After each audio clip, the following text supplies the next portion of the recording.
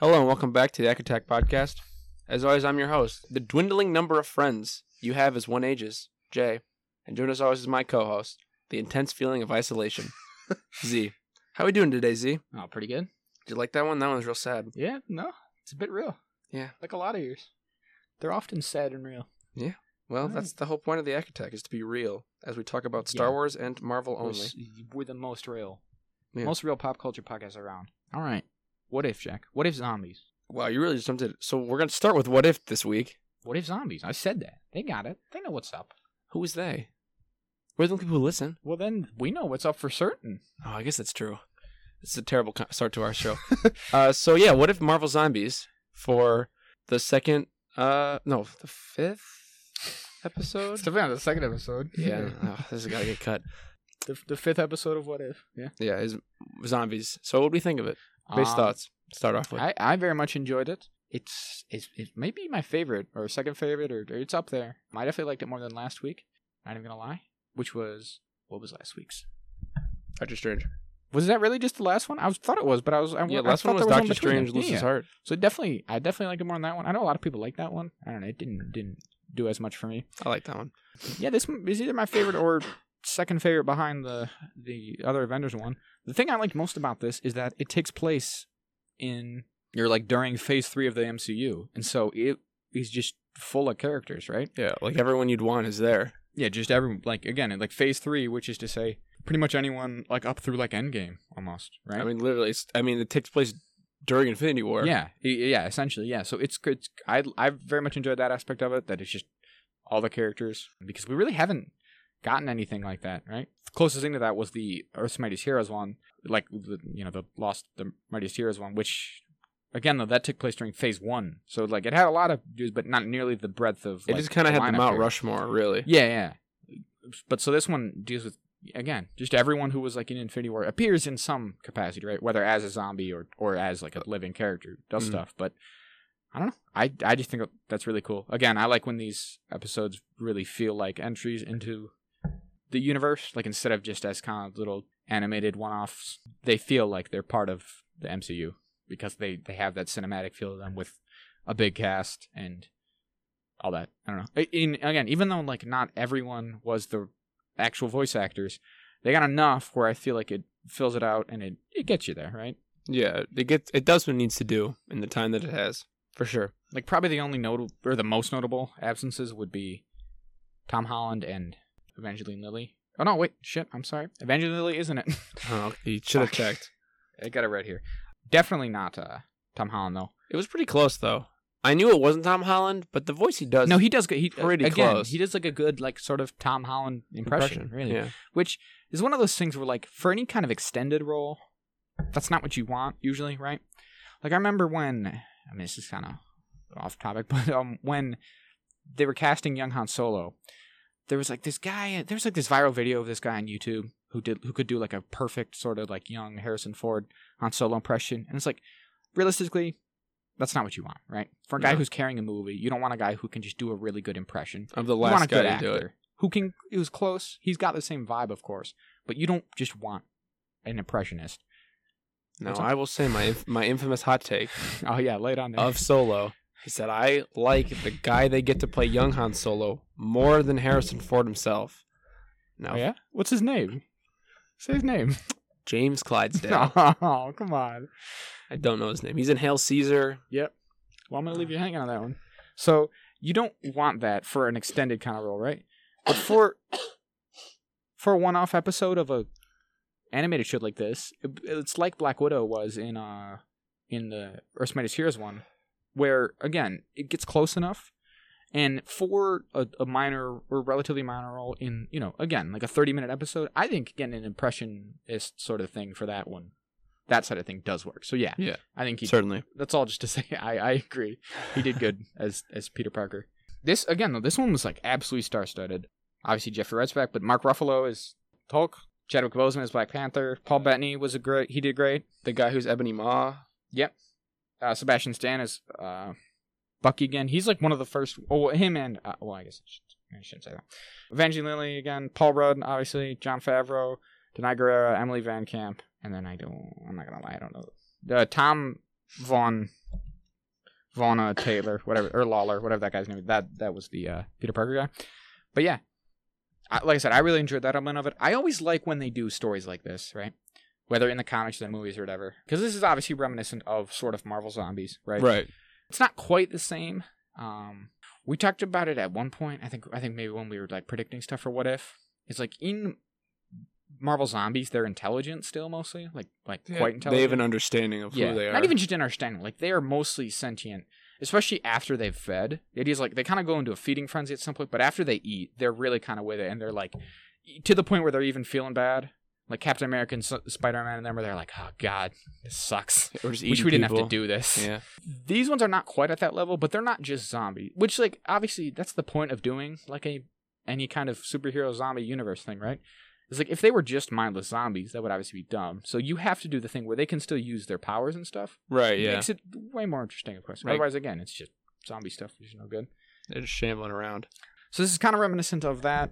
Kind of reminiscent of the Punisher zombie one, which is Punisher kills the Marvel Universe. I think it's fun. What I was saying, though, is that I like when they do stories like this, the kind of, like, odd team they'll get together, right? Yeah, it's the odds and ends of whoever lives. Yeah, because the team that this one isn't necessarily what you'd expect of, like, the best of the best, necessarily, who survived, right? It's not your Iron Mans and your Captain Americas and Doctor Hulk Strange. and Thor, just all the most badass. It's like, there's some of that. Like, Spider-Man's pretty cool. Vision, obviously, for obvious reasons, doesn't die. But then there's also just some, like Happy. And I was very surprised to see Happy there and Sharon Carter. I didn't expect them to be and Sharon Carter. And exactly. Okoye, actually, as well. Okoye's pretty badass. Oh, to be spoilers fair. also. Well, yeah. So I'd say at the top. Eventually, we got to say it. It's almost... I think it'd almost be funny if we never end up saying it at the top. If we never once. We never once. All right. I don't want to mean it, but isn't his name, guy from Solo, Alden... I don't even know how to pronounce his last name. How would you pronounce it? I've heard it as Alden Einhenreich. Excuse me. All right, so I know his name. You just Googled it, though. No, I didn't. You held up your phone. I remember. You can't prove that. That's true. Anyway, I'm sorry. Back on track. Like I said, the team was good. Some of them, to me, do kind of make sense. Like, I guess, in on the one hand, for, like, a zombie type thing, some of those more grounded, like, just fucking, I can use guns good heroes make sense. Like a Bucky. Like, Bucky, actually, like, the Winter Soldier does feel like if you had to pick, like, one Marvel character, you know, beyond just like obviously Thor could just kill a bunch of zombies, but it's like, I don't know, he feels like a human character. Yeah. The Winter Soldier feels more like, most like the guy who's from a zombie movie or game or something. Yeah, he's got that super strong arm and stuff. Like if you put Bucky into Resident Evil, he would fit in and also do real good. Yeah. You do real well. Because Superman does good. Maybe? Does that even make sense? Yeah, he would do well. All right, screw you. No, he would also do good, though. He'd be doing good. Yeah, but... By saving the world. No, yes, but the quality of his work, he would be doing well. He would be doing good very well. Okay, yeah, that's true, but that's not what you said. Yeah, I like the zombies using their powers. The way they, like, use that, I guess, right? Like, the way that presented, like, what's her face? Scarlet Witch. Scarlet Witch is cool. Yeah, she could use all her powers still. Yeah, Wasp growing. I thought it was real weird then when Wasp turns, because there's no blood in her arm. Like, it's just like a cut, but there's nothing to show that there's something in the cut. That's true, but that's just part for the course for zombie stuff, right? Yeah. That's kind of the idea usually, right? Is that you just get, if you receive any type of wound, you're going to die, right? When they say in this one, it travels through saliva specifically, so, like, assuming that the zombie bit her, I don't know. When she died though, as in like she did the final sacrifice thing, I thought that was dumb because the whole time I was just thinking like, why doesn't she shrink?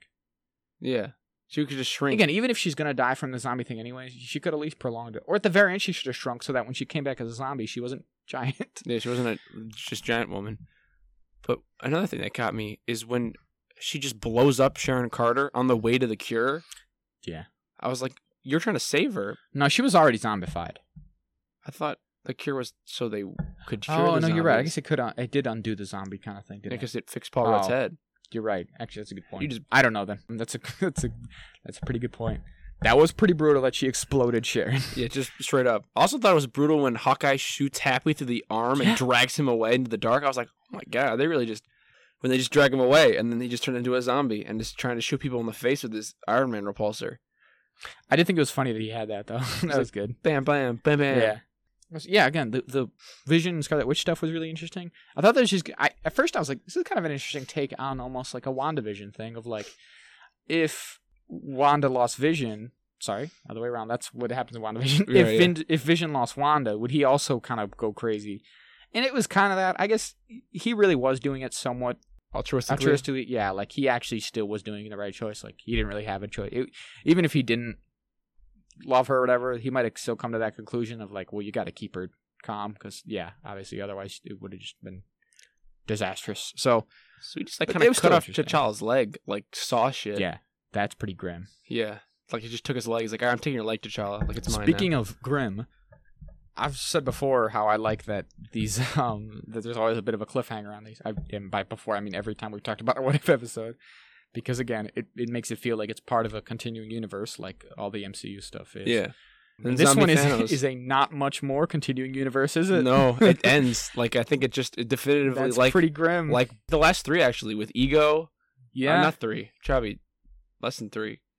Because Ego, the world ends in episode 2, and then the last one was Strange. I mean, the last 4, though. I mean, the Loki one's pretty grim. That Loki just takes over Earth, and like Thor's gone and Hulk's gone, and if anything, all this stuff sort of supports that the Infinity War type thing of like the mainline MCU universe that we have is like the 1 in 14 million that works because there's so many steps where it could just go wrong, and like the fact that they've infiltrated Wakanda, which makes sense because, the Thanos and his army do that in the movie. Yeah, they break through, and T'Challa but then there's also Zombie, and it's just like, it's just this clusterfuck.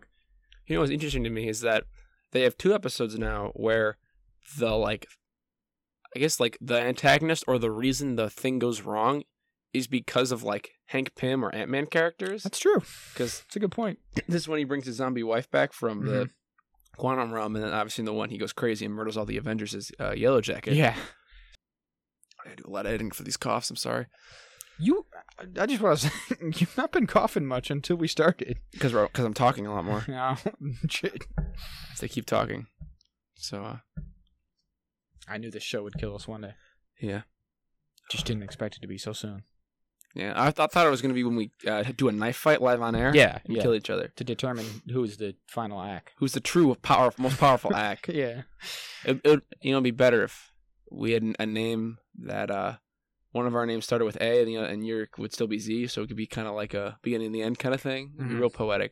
But AACK is just ack, so it'd just be the ack attack with A and Z. Doesn't work, does it? No, it doesn't work. It doesn't have the right flow. Ack is not a name. It's not truly. But it's our name. But yeah, I just thought that was grim. I feel like, even though maybe it's not as grim, I don't know, it felt more grim than the last one even. Because that last one is kind of final of like... It's over. Like he fucked it up and it's just ruined though. And presumably most of that universe just kind of blinked out of existence. Where's my mic? I tapped my mic just now.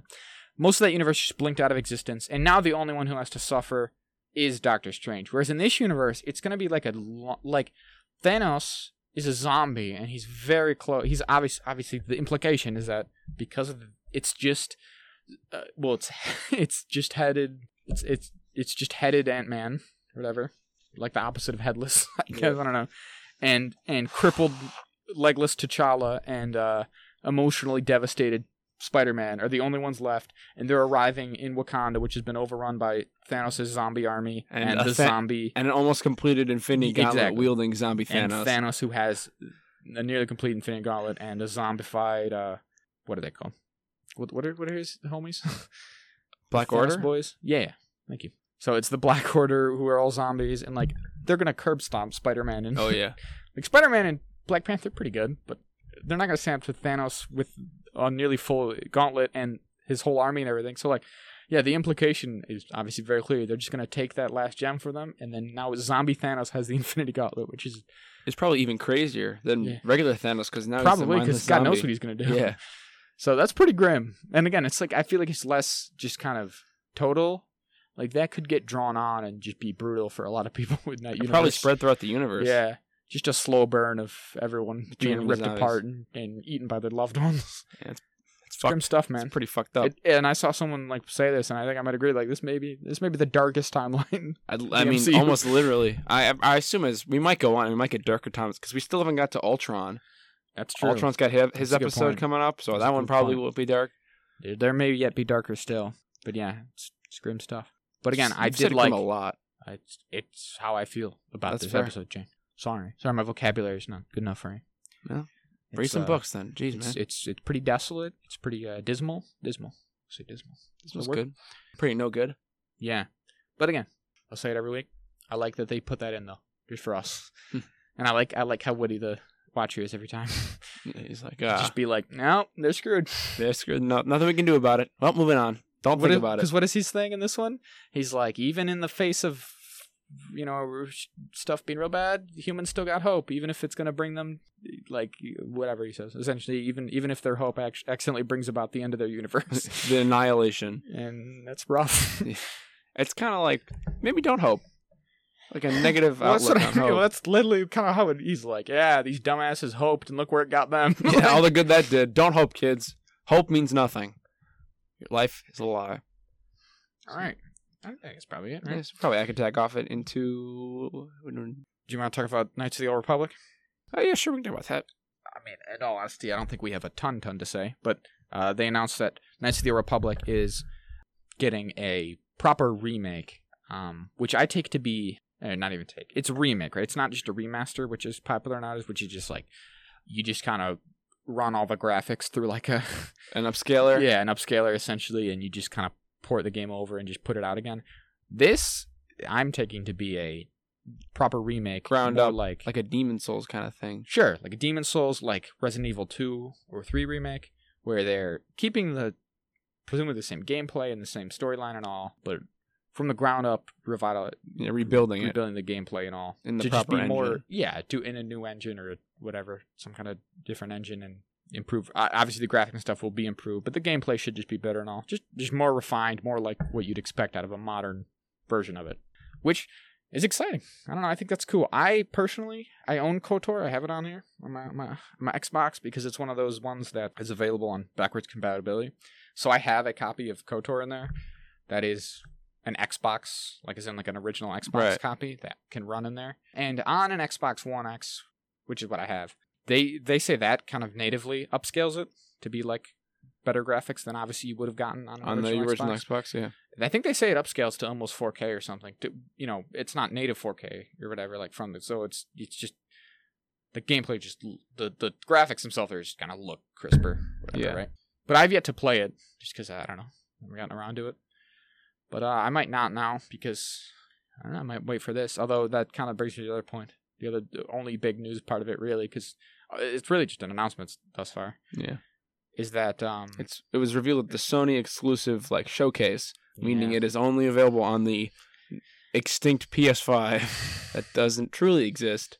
The as of yet unforeseen PS5, yeah, along with a couple other games that people would like to play that I don't own those consoles. Well, and I, just for everyone else's sake, because I don't think I said it yet, I have an Xbox personally. I mean, I do as well. Mm-hmm. Oh yeah, we both have Xboxes, of course. Well, neither of us have a new one. Yeah, that's true. But I think this is coming to PS4 and 5, right? Yeah. You said that, or maybe? God, I hope it's not just new consoles. Although, I can't imagine this is coming out for a while yet. I think a lot of the stuff that was revealed is 2023. This has got to be a couple years off. Yeah, still. So hopefully by then the new consoles will be easier to acquire. And I also think it said that it was I don't know, I don't remember the exact terminology, but I think it was implied to be one of those ones that will eventually come to the Xbox, just not at launch. Which it still sucks though. To me it's such a bizarre one because it's not a Sony property or anything by any means, right? No. It's a strange one for me to be a PS4 exclusive. Like obviously God of War, that's in-house. Yeah, that's an in-house too. Insomniac Games with the Spider-Man stuff. Yeah, Spider-Man is in-house, and Sony, obviously the parent company, has it's the whole thing, right, with Spider-Man and the rights. And it's the same with Microsoft, obviously, right? Like Microsoft develops and makes Gears and Halo, so they have those. But to me, it's weird that a Star Wars game is a console exclusive, and kind of disappointed me because obviously anyone listens to know I'm a big Star Wars fan, so I would really enjoy this. And again, I think I probably will save. I mean, I've saved myself the entirety of my life thus far, so I don't see a reason to not wait a couple more years to get it. I think it'd be cool to experience it for the first time on that version. But yeah, so that is exciting, but also disappointing. I don't know. So it's a bit bittersweet, I suppose. I don't know why they do shit like this. I really don't. It bothers me. Because money. And I was telling you about it. Like, not to be all Xbox fanboy about it, but it's seeming like Xbox and Microsoft in particular are much more open nowadays, and everyone else for that matter. Nintendo and them are getting better about crossplay and moving away from this like tribalism kind of thing. Yeah, this console war petty bullshit. Because like we were talking about how I don't think there's any I don't think there's any Xbox exclusives that are truly only playable on Xbox consoles, because I think almost all of them are PS or PC as well. So. Yeah. And in their defense, this KOTOR was also announced for PC, so you do have that option. But a lot of the Sony games are only truly on a PlayStation. Like, you have to buy a physical PlayStation console. I think God of War, and the Spider-Man games are both like that, right? Because I remember when, respectively, those came out, there was all kind of like Reddit posts and stuff would be like, I went out to buy a PS5 to play, or 4, I guess back then. Like, I went to buy a PS4 to play God of War and stuff. Yeah. I played a little bit of God of War. I played God of War 3 a little bit, and it was fun. I mean, I think it's the first 3 games of the trilogy when he's in ancient Greece is the gameplay loop there is a bit of a departure from the gameplay loop of God of War 4. Yeah, I know it's been toted because in God of War 3, it's supposed to be pulled back in like kind of third-person bird's eye, and you have a lot more weapons. Oh yeah, like you have tons of weapons. Like you get basically all like almost every mythological weapon you could want. Like eventually you get the head of like Helios at one point. Oh yeah, and all that like stuff. You rip off Hermes' legs. I mean, I guess spoilers for a game that came out in the early 2000s. I haven't played God of War 3 yet, but yeah, I played one on my PlayStation Portable. How was that? Pretty fun. No, good stuff. I was like 12 or something, so it seemed pretty cool to me. Oh, games will rob your mind. The only other thing I had to say about Knights of the Republic was that, like everything Star Wars related, there's already been something of an uproar among certain sects of fan. Well, there's two uproars about it, right? The first and foremost one is all the Legends fans asking if it's canon, which the answer is just no. Right? Of course, yeah. Now, in their defense, they did seem to be a bit cagey about it, and the thing of like just some of the very specific like sentences they used in the release thing made it on StarWars.com, that is, made it somewhat not very clear because they're like, essentially it said something to the effect of like, yeah, relive the Legends story, of Knights of the Republic, right? And so then there's people who are like, now are they saying that the old one is Legends and this one won't be? Or are they saying that when we're reliving the Legends story, this one will also be Legend? Or is it different? Is the old one Legends and this one will be canon? And it's like, well, no, obviously not. I don't think it will be. But if it's going to be the same story, it can't be canon. Or they're going to alter it so much that to make it canon that people are going to be pissy about that. So I'm going to put my foot down now. It's not canon. And the other uproar about it is like one of the writers on this, who's doing, so I guess they must be altering some story because they have writers for it. Or at the very least, they're probably redoing the lines and stuff, so whatever. The point is, one of the writers on this game, she has said in the past that Knights of the Republic is not her favorite Star Wars game, and so people are getting on her for that. I think a lot of it is just, because Star Wars fans are the worst. I really do think some of it's just because she is a woman. Ooh, that's and always they're tough. And they're like, she doesn't understand Star Wars the right way. She doesn't. KOTOR isn't even her favorite game. What does she know? Fire her. I'm gonna stick to my old copy. You guys are clearly too woke with this one, because that's the thing that the fandom menace loves talking about, is being too woke and everything. Everything's too woke. They're truly the worst. There's females involved. It's woke. Yeah, which is just. I didn't care. Again, it's like cartoonishly sexist. It's like you're like a parody of yourself in like the worst way you could possibly be. Because again, KOTOR has no particular special place for me, so I don't care one way or the other. But even if I'd like to think even if I did, that her saying it's not her favorite thing shouldn't be grounds enough to hate this. Yeah. I doubt every person who works is like, oh, this is my favorite thing I'm working on. What do you want to... Yeah. It's a ridiculous precedent. Like, she just... I think she just announced, like, yeah, I'm so excited this is finally public, you know? I don't know how Twitter this is. Like, yeah, I'm excited. I'm actually writing on this. I'm excited to be working on this project. And then the replies are just filled with people being like, this you... posting screenshots of her tweet where she said KOTOR wasn't her favorite game. Which is like, let her... Leave her be. Yeah, Who cares? Who cares? She clearly is excited enough. Even if she's lying, she's doing it. So I think, just to piss off those guys in particular, I think it'd be hilarious if in this one they removed the choice in the character creation and they just made Revan only a female. I think that'd be really just funny. to stick it to him. Because obviously, like, famously, that's because for some reason KOTOR is a bastion of the fandom. Like, it's one of those things. One of the things they've particularly latched onto. I think because it's in the grand scheme of Star Wars, it's quite niche, really. Yeah, I mean, every time you say it, I forget. Right. It's like we always talk. It's like we've talked about before. Like, it's like we talked about with what's it called? With The Force Unleashed, right? To like more hardcore Star Wars fans, you just of course, everyone knows The Force Unleashed. But to a lot of people, and again, the overwhelming majority of people who enjoy Star Wars, Statistically speaking, that's nothing. Yeah. They don't know what that is, and so it's like that. Like, only the most diehard people know what Knights of the Old Republic is. And so I think that's probably why they've latched on to be like, well, you're not a real fan if you don't know Knights of the Old Republic. This is our thing. And so that's just amusing because then like people turn it on them and being like, yeah, and Revan's a girl, right? Revan's a woman though? Yeah. They're like, and they're "No." like, well, not my Revan. Canon, Revan is a man, actually. The canonical choice is that Revan is a man. So yeah, I just think it'd be funny. That was like one of those rumors for a while where they're like, Brie Larson's ruining Star Wars because she's insisted that she be cast as Revan. Revan's not a girl, not a blonde woman, not Brie Larson. So yeah, I think they should. Those people are truly the most vile scum to ever walk the earth. A wretched hive of scum and villainy. So I think they should. What's that reference to? Star Wars. Oh, shit. Edit that out. Ooh, that's getting it out. Ooh. So I think they should cast Brie Larson and use her voice and her mocap and everything for Revan. I want her to look right into the camera and be like, I'm being played by Brie Larson. You cannot dispute this. I just think it'd be fun because I just don't care.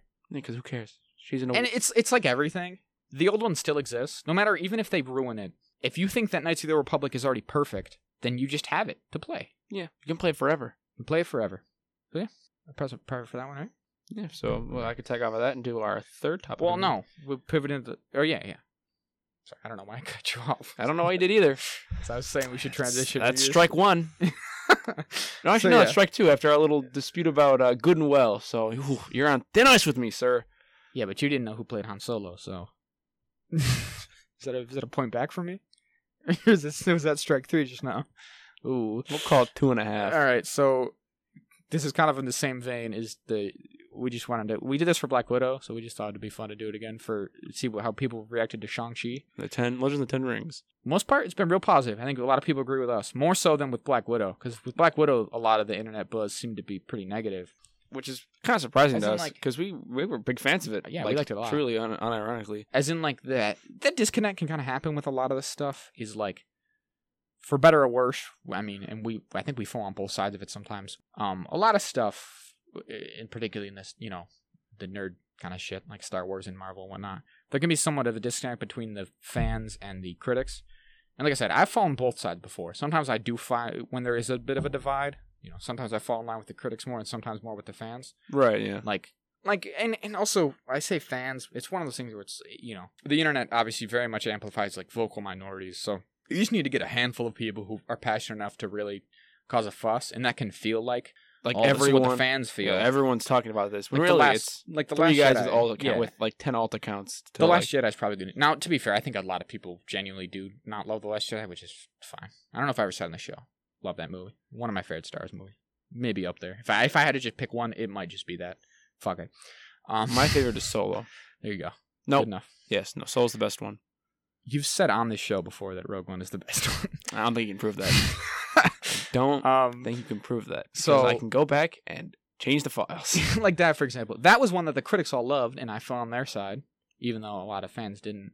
And again, for Black Widow, the critics, quote unquote, were pretty positive, but it seemed like there was, at the very least, a vocal sort of minority being Taskmaster. But I think, luckily for this one, there's not been that. Yeah, I'm glad for it. It's been, a lot of people liked it as much as we did. One of the big things, we talked about a little off pod for the show today, was that there was, again, a vocal minority. I think we'll go back to that. I think it's a good way to put it for this scenario. Of people who just thought this movie was going to fail and bomb. Mm-hmm. And I don't think that all of it was race motivated, I'll say. But I won't say it wasn't a factor. Yeah. I don't know if there's a term for that we should learn, but it's like the sort of the fandom menace for Marvel. The assholes. Yeah, well, they are. Yeah. But it's that exact kind of overlap, right? Because it's the same people who are saying, like, it's sometimes literally the same, like, whatever YouTube channels and stuff, where it's like, yeah, Star Wars is gonna fail because they're being too. It's the whole woke thing, right? Like, everything's getting too woke. Which, I mean, that's neither here nor there. There's some decision. Yeah, that's probably the best way to put it. I'm not gonna. There's some things that I think can be a bit much in stuff nowadays, but Marvel, by and large, it's really not a thing at all. And even if it was that big, I don't really care enough to even be bothered by it. It certainly doesn't overwhelm anything like these people say. No. The way people make it out to be, it's like every decision is based off of this agenda they have. Yeah. To, I don't know, do what? I don't know what. To what end? That's the thing. That's one of the big things. To what end? Because Marvel's real end, and this is even, I mean, I guess this is somewhat cynical, but this is just the fucking reality of it, is to just make as much money as they can. And that's, if that falls into a certain demographic, that means that's just the popular demographic. That's just the trend of it, right? Yeah. Mm-hmm. But whatever. So yeah, there was, again, those kind of people were like, oh, it's going to fail, and because they're being too woke. And again, I don't know what the fuck that means in this context. Other than just, this movie stars minorities. It's just overwhelmingly, obviously. It's just a similar movie to Black Panther. In the sense that it is just a majority of the cast are, and I think in this case, almost all of them, literally, all the main characters that have speaking lines. The only couple I can think of are the Blade guy. I was good, yeah. I think he's the only one. And Ben Kingsley. Oh, that's true. You're right.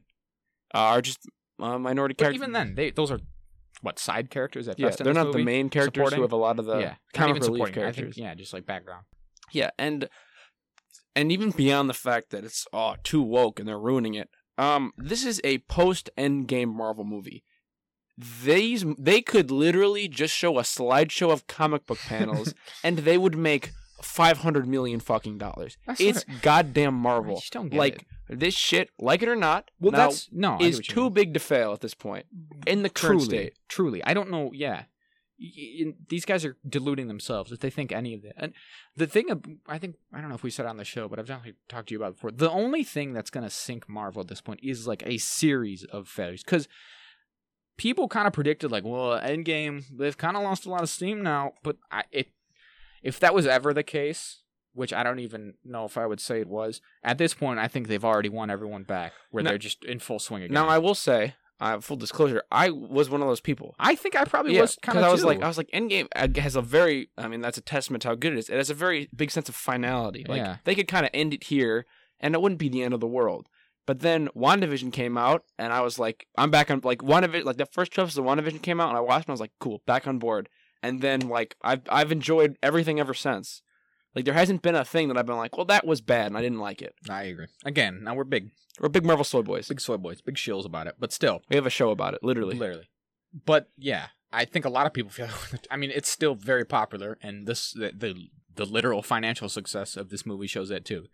Yeah, I agree. I don't know how anyone could convince himself this was going to fail, just because the Marvel hype train is so powerful still. Like I said, I think it would take a series of, like, practically concentrated efforts to sink this franchise at this point. And, like, if you look at every movie, like, how could they possibly fail with Spider-Man and Doctor Strange 2 and Thor 4 coming up? Like, those are the next 3 movies that are, like, continuations of a story. And they're just getting bigger. Like, we've made a joke with Doctor Strange how, like, it's basically an Avengers movie. Like, these movies are kind of all starting to just kind of be, like, as the comics are, and we haven't talked about on the show, how characters in comics just jump into each other's stuff and jump out. Like, I think that's just going to be the MCU. You said a quote from Benedict Cumberbatch Yeah, you today. say that? From Variety, I read a quote that said, because obviously he's Doctor Strange. Benedict Cumberbatch has said that this is probably the greatest Spider-Man that is. standalone. Yeah, Spider-Man: No Way Home is the greatest standalone superhero movie up until his Doctor Strange 2, which I think is like, well, It's that thing we always say on here, which is, he's in those movies, so he's going to say that, Yeah. but still. just the fact he said it. I mean, fuck, Sam Raimi's directing Doctor Strange 2. Like, he's Well, and again, he's just the from original. everything that's been confirmed and or rumored, I would agree. Didn't you say he said it was like ambitious or something to that effect? Probably most ambitious, yeah. I believe Which, that like, was I the can't. wording. I don't know how I could disagree. These No, are like, not at all. yeah. Again, these are practically just the amount of characters and stuff in there. They're just yeah, Civil War movies, pretty much. exactly. Just like Civil War. It's just like Civil War. It's like it's barely even considered a. You could barely, realistically, in all honesty, you could barely even consider it a solo movie. Yeah, I agree. There's just so many characters. So yeah, I don't. Unfortunately, the reality is just there's this like little niche sort of market that's popped up with these people who like to cry this like woke thing about everything, and I don't know. It's just dicks. I don't even know what else to say. We don't have to get in their whole why they exist, but that's just the reality of it. Is like, and they get in these echo chambers where they do convince themselves that everyone thinks the way they do, and that, oh yeah, I'm a racist asshole, so I'm not going to see this movie because it's got Asian people, and lots of people think like me because the 50 people in this YouTube comment section agree with me. Yeah, that must be the world. All these 50s racists that also are like, yeah, you got a point about these Asian people. Like, But yeah, I don't see how anyone, like you said, at this point, it's gonna be hard to really sink one of these movies. I guess Black Widow didn't do stellar, but that's kind of its own thing, obviously. yeah, I think that really That's more circumstances. Yeah, but I also think that kind of ties in the fact that Black Widow was a movie that is a prequel. All movies going forward continue a story. Yeah. And again, that movie didn't even do terribly either. Yeah. By the way, that movie made plenty of money. If it was any other movie, they would have done great. That would have been, yeah, that's an excellent. So, because like I saw a different podcast. I won't name. Just name it. Who cares? Well, whatever. I was on one of the Weekly Planet little side podcasts. They were talking about this clickbait article. They have a show where they totally just go after the whole point of the show is they just kind of make fun of shitty clickbait articles. Right. From like and it was CBR talking and about how stuff. like, yeah, clearly Disney putting out Shang-Chi onto theaters proves how little faith they have in it. But it like also was talking about Black Widow at the same time, and they're like, yeah, and Black Widow was another woke failure, a movie led by all women, pretty woke. Clearly they failed, and they didn't have any faith in that either, and that's why they put it on streaming. And so it was like, in this one article, they had the logic of, Disney had no faith in this movie, that's why they put it on streaming, and Disney has no faith in this movie, clearly, and that's why they're putting it on theaters. They didn't put on streaming. Clearly. And So it's they- just like, what the fuck are you saying? They've done a classic Mac where they've played both sides, so they always come out on They top. play both sides against the middle, so they always come out on top. Even though Somehow, it's themselves. they didn't have any faith in either of those movies, which is why they went totally. It's just stupid. But yeah, most beyond people, infuriating. anyone who just saw it and just wasn't determined to hate it, just thought Shang-Chi was pretty cool. Like I So, said last week, if you go on this movie neutral, you'll enjoy it. it's just a good movie. It's just a fun movie. Again, we're big Marvel soul boys, but I mean, yeah, we talked about this all last week. But yeah, it's one of the more standalone MCU movies in a while because it has It's a relatively little it's connection. kind of an origin story. Yeah, it's just kind of it's just a solid action movie. I think someone who had no interest in Marvel but just wanted to see a fun action movie would like that. So it's just good. I know. I just generally think it's just a solid movie. Yeah. Not because of a bunch of nerdy Marvel tie-in shit, which some of them are, and I obviously appreciate them for that. Because we're soy boys. Yeah, this one is not that. It's just a fun movie, so I don't see how anyone could really hate it, unless you were determined to do so. I totally agree. But we won't. That probably will end it there. Yeah. Got our thoughts out. So we're getting into our last. Yeah. So, the reason we did it in this order is that from here on out, you can stop listening if you want, because we are going to talk about the Wheel of Time, the 14-book fantasy epic by Robert Jordan, and its accompanying TV show that's going to come out on Amazon Prime. So, if you have no interest in Wheel of Time, we put it at the end here because we're talking about it for a long time, and we didn't want to force you to listen to it. For that matter, if you are interested in watching the show, we are going to be talking about, and we decided we don't want to go into like super specifics about just plot. We're not just going to give you synopsis or anything, but we are going to talk about the first 3 books and how they're going to relate to the show and stuff, because that's what we've read up to so far. So if you want to go into the show totally fresh, that's the other thing. So yeah, if you have no interest in Wheel of Time, or if you have quite a bit, you can either way tune out now. Or if you've also read the books and are excited for the show as well. Perfect. Listen through. And hey, if you don't actually stop listening, just mute the episode from right now all the way to the end so we get that playtime. Yeah. We need it, please. Love of God, we need that playtime. So I got a whole checklist for us to run down here. oh Jesus Christ! So the first 3 books we read. And let's do some. That's number 1 on the checklist. Well, I'm Jack. going first. What then. do we think of books 1, 2, and 3? I liked them all. liked them all, I too. thought they were pretty incredible books. I won't even lie. I really enjoy them. I don't know. Like No, the this is... Eye of the World, The Great Hunt, and The Dragon Reborn. I just want to say the names truly. Yeah. So I don't know. Now this is right up our alley. We are the target audience. If you couldn't tell by this fucking podcast we do, we love fantasy shit. We're all about it. right? Just shoot it right up in our veins here. So I don't think there was any danger that we were gonna hate it. No. But yeah, we both have very much enjoyed these books. Yeah. I know these books get a lot of criticism, even from fantasy fans. I think some of that's just the classic, like, thing is popular. I'm going against thing. Yeah. Yeah. But regardless, I think it's genuinely good. And let's be fair. Yeah. We have 11 more books to go through, all of That's true. almost 1,000 pages. So there's a lot of content we've yet to Yes. reach. So like I said, our opinions very well could change. if anyone's, yeah, I meant to say it as well. Again, if anyone's listening who is a big fan of Wheel of Time, please don't begrudge us too much for our takes. And if you do, tell your friends to listen to this episode to make sure they get their opinions as well. Yeah, And just really, make sure to listen to the whole episode once or twice. They really get it in their brains. And your Wheel of Time fan club really disagree with us, you should listen to us all the way through just to make sure you get all our opinions. Yeah, and then email us and tweet at us. Yeah, sure. Just engage. Just engage. We'd like to know someone's out there. Please. Oh, God. So yeah, I know they have a lot of criticism. We'll get to some of those later on.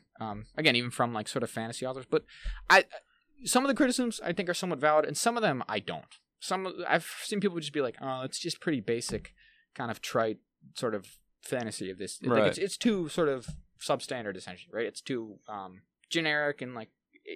What would be the word? I guess just generic. Formulaic. Right? Yeah. It's too much just of the genre of like this is straight up high fantasy, up and down high fantasy, like farm boy fantasy type stuff.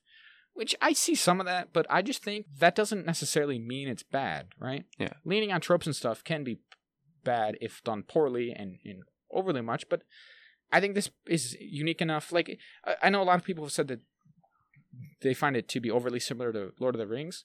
We've talked about that before. I disagree. I don't see that very much. There's definitely stuff here and there, but overall, I don't think the universe feels too much like it. No.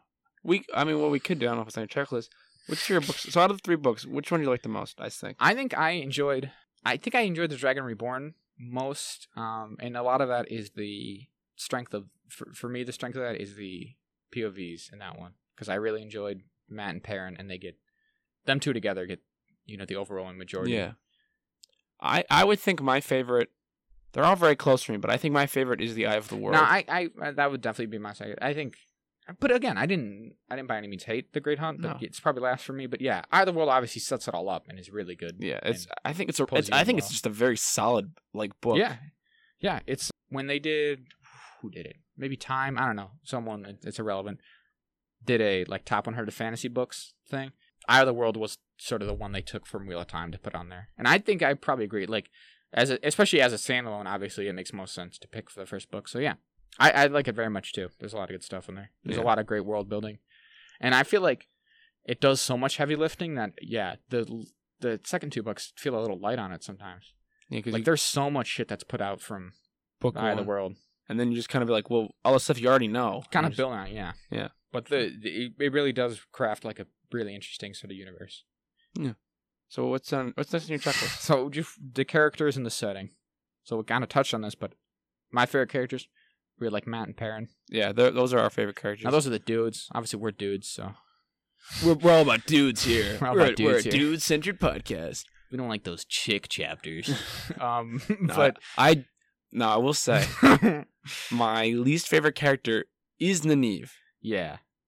And that kind of ties into, I have it later down, but yeah, that is sort of one of the aforementioned big criticisms that Robert Jordan gets for some of the. But let's not jump ahead. Let's go to the checklist. So, but Nynaeve is symptomatic of that. I think Now, I may not like Nynaeve as a character, but I believe that the writing of all the characters is very strong because they're all very different. And they all play off each other very well and very uniquely between them. Like, because obviously there's about, like, in the Eye of the World, well, there's like 5 people who all come from the 2 rivers, the village. And it's Rand, Mat, Perrin, Egwene, and Nynaeve. And they're followed by Lan and Moiraine, but they're not part of the village. Yeah. They're the call to adventure if we're going off the hero's journey from Joseph Campbell.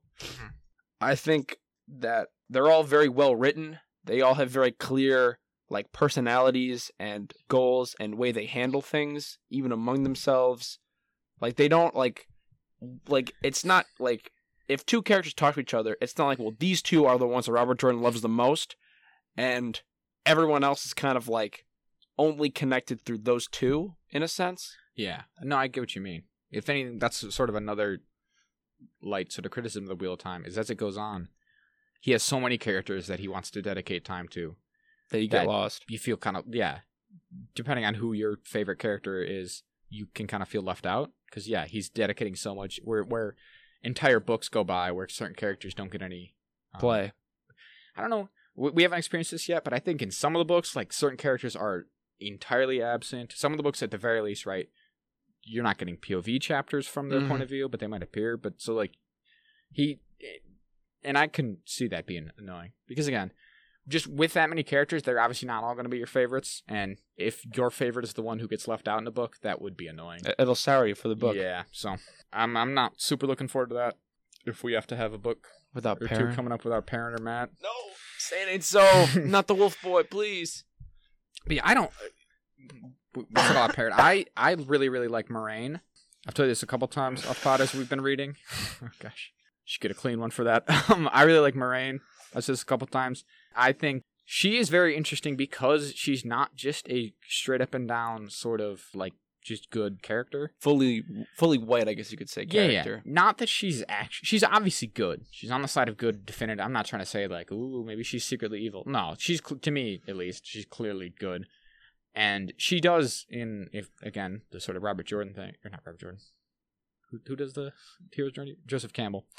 She is the mentor archetype, right? In a lot of ways. She's a real Obi-Wan. She's something of a sort of, like, departure from that. She is the Obi-Wan, for example. Yeah. She is the call to adventure, and she knows everything about the world, and she's teaching them and all. But she's also not very forthcoming with a lot of her stuff. She hides a lot of it, and that's a point of contention for a lot of the characters, is that, mostly the boys, and I think we'll get into it, is that Moiraine doesn't tell them anything until they absolutely have to know. And, well, I guess we can kind of get into the world building a little bit, is that... Yeah, that's the other thing I had. Oh, I think we can do it now, because I want to... No, I had characters and setting. Oh, okay, yeah. Okay, perfect then. Because in this world, obviously, there's magic and stuff, and the wizards or witches are called Aes Sedai, and Moiraine obviously is one of them, and one of the... There's a lot of stories that have been going around about them, like there's like folklore and stuff. Mythological, especially to these characters who are kind of from pretty far separated from society. Yeah, they don't even really know that they're part of a kingdom. Like, the kingdom they're part of don't really recognize the one.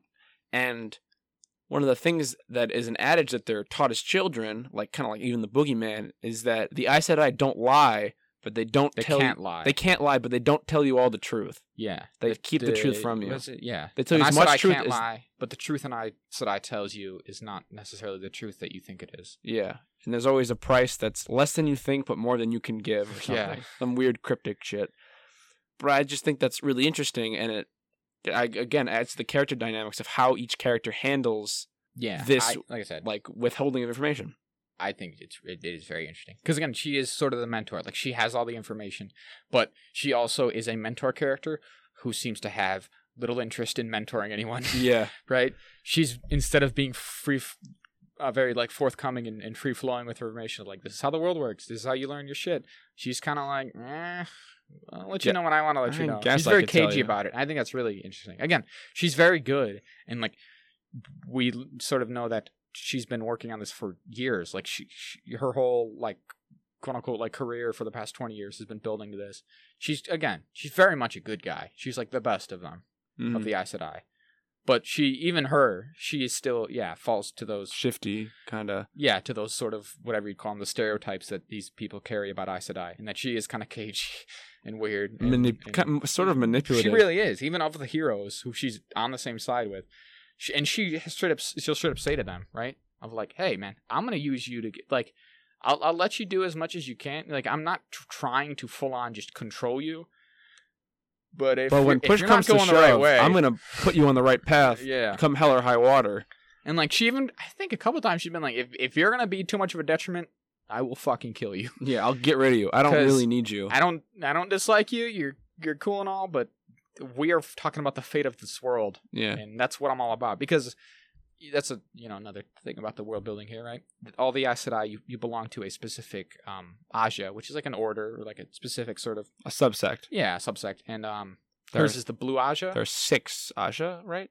Or no, sounds right. No, there's 7 Aja because of the black. Make 8. Sure. Okay.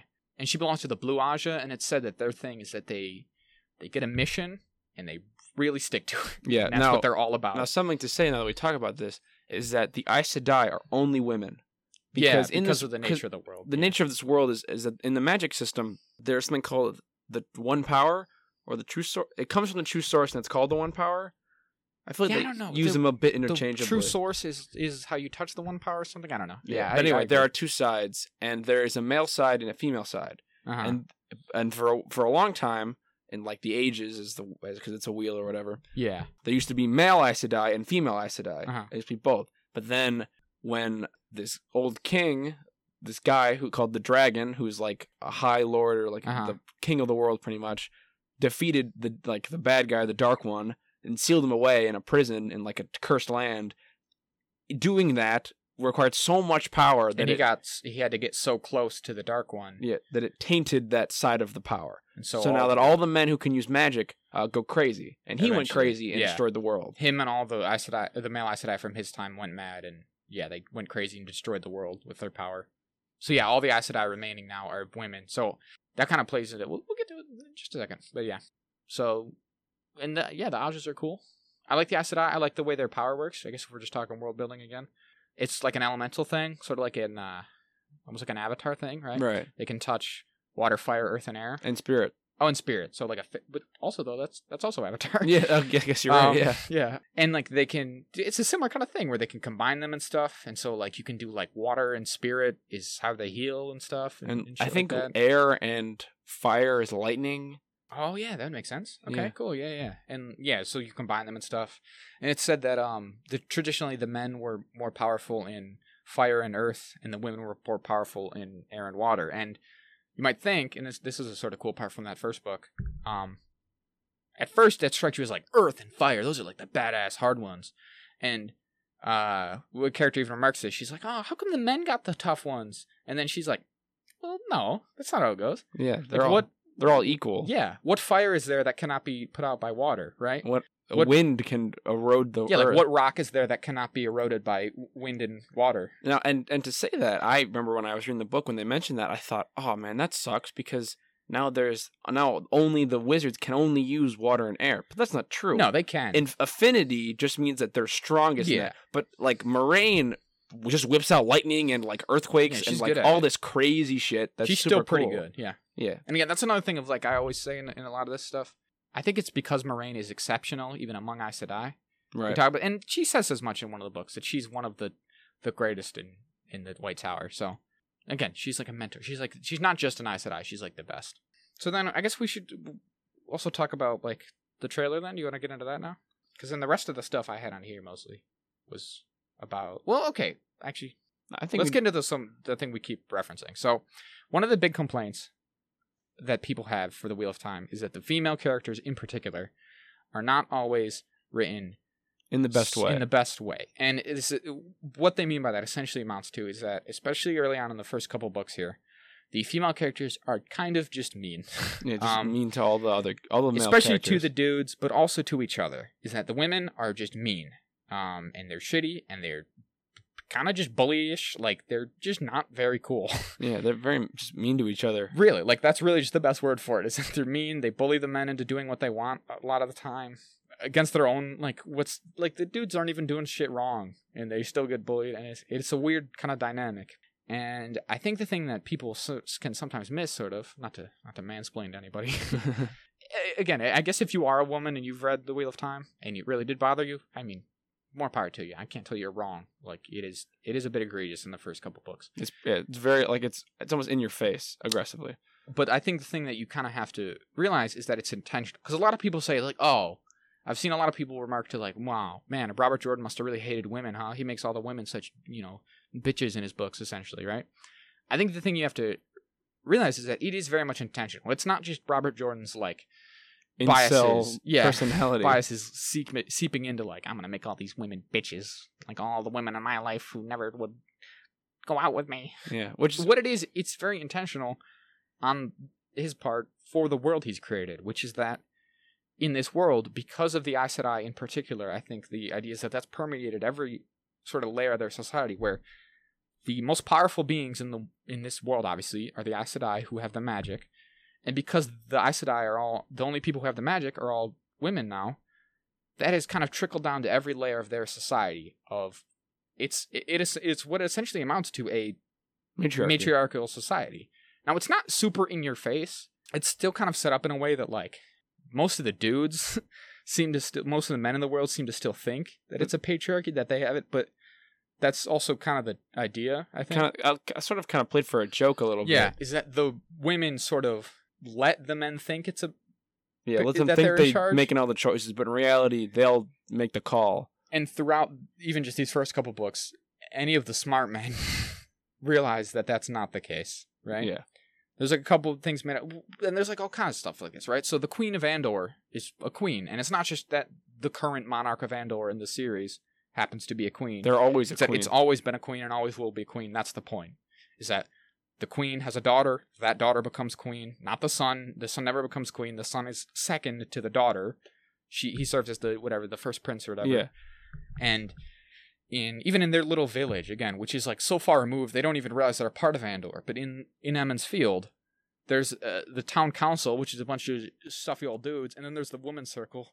And what the women's circle decide ultimately happens. Yeah. And one of the most important single people in the village is the Wisdom, who's like the healer. The healer, essentially. Yeah, that's a good word for it. And who is Nynaeve? Who is Nynaeve? Who is my least favorite character. Because she is just kind of the worst. Because she's a bully. In the village, she is like one of the single most important people. She could order, even though technically there's a mayor and there's the city council and all, she essentially could order just about anyone around, and no one would really give her too much guff about it. Yeah.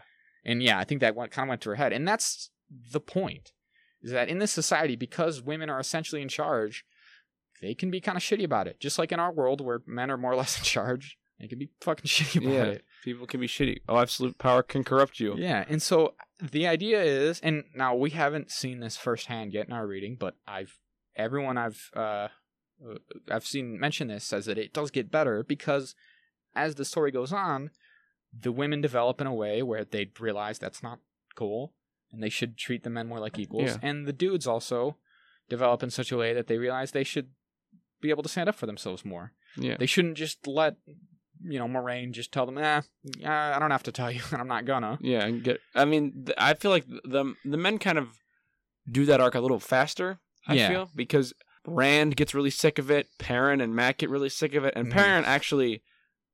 in the third book, Rand argues with Moiraine constantly about what's happening, and Perrin starts getting hey, you got to start telling me things. Like, I'm tired of being made a fool. I'm not a fool. Yeah, I need to know. One of the Nynaeve is, like I said, my least favorite character because and I think of that. She is one of the ones that, from what I've seen, from what I've read here, goes through the most profound version of that. Literally, she kind of is the Hulk in a sense because she cannot access the magic that's true. Yeah. unless she's angry because her anger is such a fundamental part of her. Exactly. That's what I mean. It's like, I don't know how you could read if you got past more than the first book. Yeah, they straight up tell you, Nynaeve in particular, she literally just has anger issues, clearly. Yeah. They every Aes Sedai is like, you need to stop. Like, you are unstable and you need to calm down. Because they tell her she is one of the most, or literally the most powerful, because all three of the sort of Aes Sedai and training characters, right, in these first couple of books, being Elaine, Egwene, and Nynaeve, they're all absolute top tier, but she is even the best of the three of them. Yeah. She's an absolute top tier, like best Aes, could be the best Aes Sedai in Centuries. thousands of years. Maybe, yeah, centuries, millennia. But yeah, she's at the point where she can only really access it when she's angry. She cannot do it kind of consciously, intentionally. And one of the big things with the Aes Sedai is that they're known for their sense of calm. Like, they are very in control of their emotion, and the warders as well that are with them. Mm-hmm. But like, they're very in control, and they're calm, and they're just like, they don't shout or yell. They just tell you what's up, and they do what they need to do. Like, they kind of speak with their actions, in a sense. So I do hope that changes. Yeah, so it's, to me, I think it just will. I don't see how it couldn't, right? Yeah, right. That's, again, it's like, to me, it's very obvious that that's going to be her arc going forward here, is that she's going to get that under control and just become a nicer person overall, which is going to, trickle down to her interactions with the men and stuff.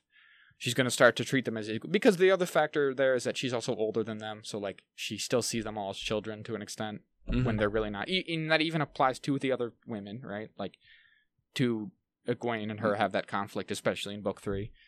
And so, yeah, I see it getting better. And some of the other criticisms about like the way he treats women in the books, I could see those being, iffy going on. Like, apparently they all start to dress more, whatever, like provocatively and stuff as the series goes on, and they sort of embrace that side of things, which that probably is just mostly unnecessary, but whatever. I can't imagine it's going to ruin the books for us, right? But that's just something in particular I wanted, because that is like the sort of lukewarm, like room temperature take that everyone levels against the Wheel of Time. It's one of those ones where it's like, it's so prevalent that people who've never read the Wheel of Time, if you just wanted to, throw a jab out there, you'd be like, oh, aren't the women written awfully in that? And again, like we said, we are still pretty much at the beginning of all the arcs for these characters. So they've really only just begun. We are not speaking necessarily from personal experience, and again, this is all just stuff that's been relayed to me secondhand. But like I said, what we can tell is like, no, these characters are acting intentionally. This isn't just Robert Jordan makes all the female characters unlikable out of hand, because there is also even within this other female characters who are likable, so like that. Yeah, like people who are not from their sort of society, whatever you'd call it, like the Aiel, who are introduced as actual characters more, a group of them in book 3, do not seem to carry that same sentiment towards. Yeah. So, I just a way to get that out of the way, because I think I told this to you right off pod. We talked about it. I would say if there's any like sort of underlying big sort of thing that they would change for the show, it might be that, because that is such, again, whether it's founded or not, because that is such a commonly leveled criticism of the Wheel of Time, it would not surprise me if they went out of their way in this show to lessen that. Yeah, to lessen that early on. Which I think I'd be fine with, honestly. As long as, again, it's not to the massive detriment of their arcs, like that you kind of take that arc from them, I think they could probably lighten it just a little. Because like, it's almost ridiculous how much of just a straight up bully. That's, again, I keep going back to the fact she's not my favorite character. Like, she's my favorite character, because she's just bullies Matt and Perrin and Rand. The boys can do nothing. Do no right. Do no right in her mind. Yeah. Yeah, they're like always up to something, and they're like. But that even still does extend to Egwene in a lot of cases too. Yeah. Though. They're just mean. She's always calling Rand, like, Rand is her favorite. They're like in love. They're all lovey-dovey, want to marry each other and shit. And she's still pretty mean to him. She's always calling him literally just names. Yeah, just like, you idiot. What does he call him? A wool-headed idiot. Like, you stubborn mule. And again, the dudes just take it. It's the only one who even begins to sort of hit it back is like Matt, because he's the witty, jokey one, and then like I guess Perrin in this book with his whole thing. But yeah, I could see them lessening that in the show going forward. So, anything else before we get to the trailer? I guess, more general. The last kind of general sort of things I want to say about the universe is like, because of this whole concept of the Wheel of Time, right? The idea, this sentiment. Now we've talked about this. We've gone back and forth on whether or not the Wheel of Time is meant to be taken literally or what. But in a lot of ways, it seems like it is. This idea that everything that's happened, the future is the past, because it's all just a cyclical wheel, right? Yeah, it's all just an unbroken circle. An Ouroboros, a snake eating its own tail. Yeah, exactly. The snake eating its own tail. The what's the other one?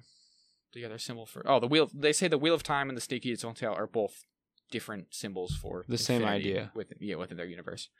And so it's not super clear if you're literally meant to take it's like the events in the future or events in the past, and the distant past is really just a distant future and vice versa. Yeah. Or what. But I think if you do take it literally, which I think is potentially, I mean, maybe this will become clear to us as we read more, but I think that is, as of where we are at least, a valid interpretation of it is that it is somewhat literal. Right, yeah. It kind of makes you, if that logic is true, then you would have to know that some of the events of the series are somewhat of a foregone conclusion, right? In that the good guys have to win, right? Yeah. Which, now, that's kind of the type of thing of like, well, All fantasy. I was going to say, thing. almost anything, almost all fiction, you can assume the good guys win in the end, right? It's obviously few and far between that the bad guys lose. Bad guys win, you mean? Or the bad guys win, yeah, and the good guys just lose. And so I just thought, like, that's interesting because, you can be pretty certain, beyond just that it's just fiction where this happens, because of the nature of the Wheel of Time and how much they, like, lay into that, and that, like, the wheel, everything happens for a reason, even more, it's like predestination almost in their universe, and everything happens for a reason, and the pattern weaves. Yeah, the pattern sort of has almost like an intent. Mm-hmm. Where it can decide what happens and stuff. It's kind of like I was saying to you, right? It's sort of like the textbook example of it's the journey, not the destination. Right? Yeah, we can assume they're gonna win, and you can be pretty certain of that from the first book when the Wheel of Time is kind of described to you. But it's obviously the specifics of what happens to all the characters along the way is what's gonna be interesting. And I just find that to be a fun concept. I don't know. Yeah. Because again, even though you can assume in most fantasy and fiction and stuff, hey, the good guys are going to win. This one, he pretty much straight out said, this all happened before, this will all happen again. And they'll always win. And they always win, and sometimes they always, the world is always broken, but it probably gets, it kind of gets fixed, and people recover, and there's kind of ebbs and flows to this stuff, but evil never wins, because if evil had won, they would have won by now, because it's a circle. Yeah, it's infinite. Deal. Which, so, I will be honest, I don't love. Yeah. I would rather it just be like... Again, that's kind of why I think it is open to, is it literal or more metaphorical or whatever. Yeah, where it's like the same general beats happen, but it's always kind of different every time. Mm-hmm. Because I always feel like the big event that kicks off in the prologue is that the world is broken by when, like we said, when the guys go crazy. All the male wizards go crazy, the Aes Sedai.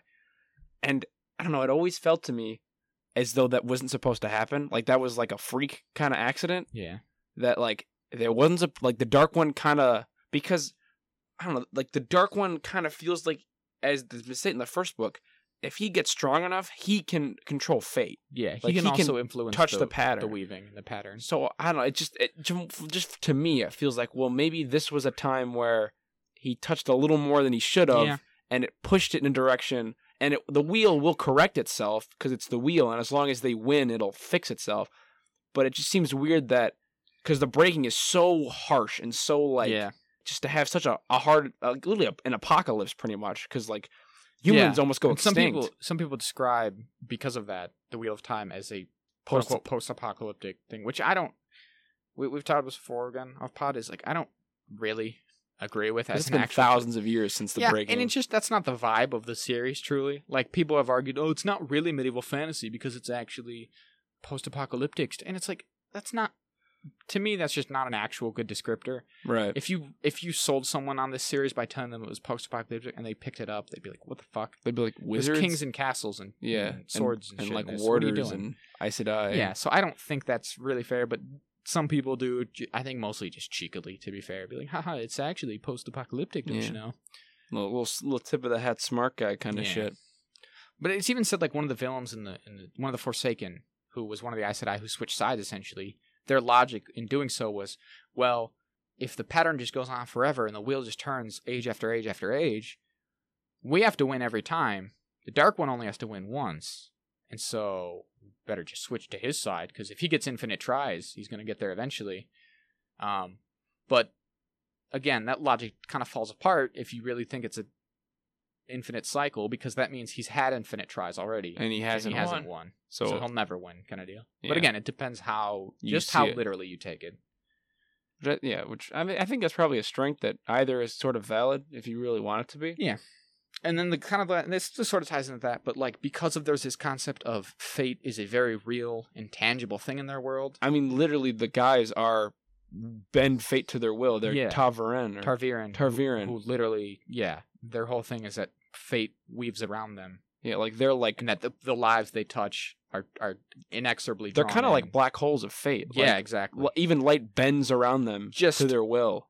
For no reason at all, no fault or like decision of their own. Just the people they approach, just come near, stir around them. And in the first couple books, that presents itself as almost just like bizarre coincidence. Where I don't know about you, but in the first book in particular, I was like, it's almost like he's leaning too much on this. Of like, man, everything just kind of happens. Almost in like a Deus Ex Machina kind of sense of like, wow, that was convenient.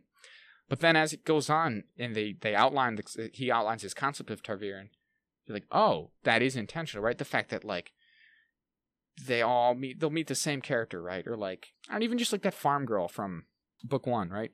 Matt and Bran stay on that farm, and then she ends up in the White Tower, and she's meeting these other characters, and there's all these examples throughout, even just these first 3 books of one of these characters meets someone, and then somehow they find themselves back in the story again at a later point. And by the 3rd book, I was all on board with that, because I was like, okay, the problem with the Deus Ex Machina, right, as a concept, the reason people don't like them is that usually it feels like you've written a story that's been logically cohesive so far, and then you get to a point where you've written yourself into a corner that you have no good way out of, and something just magically appears. The defies machine of God. Defies the logic of your story, just happens.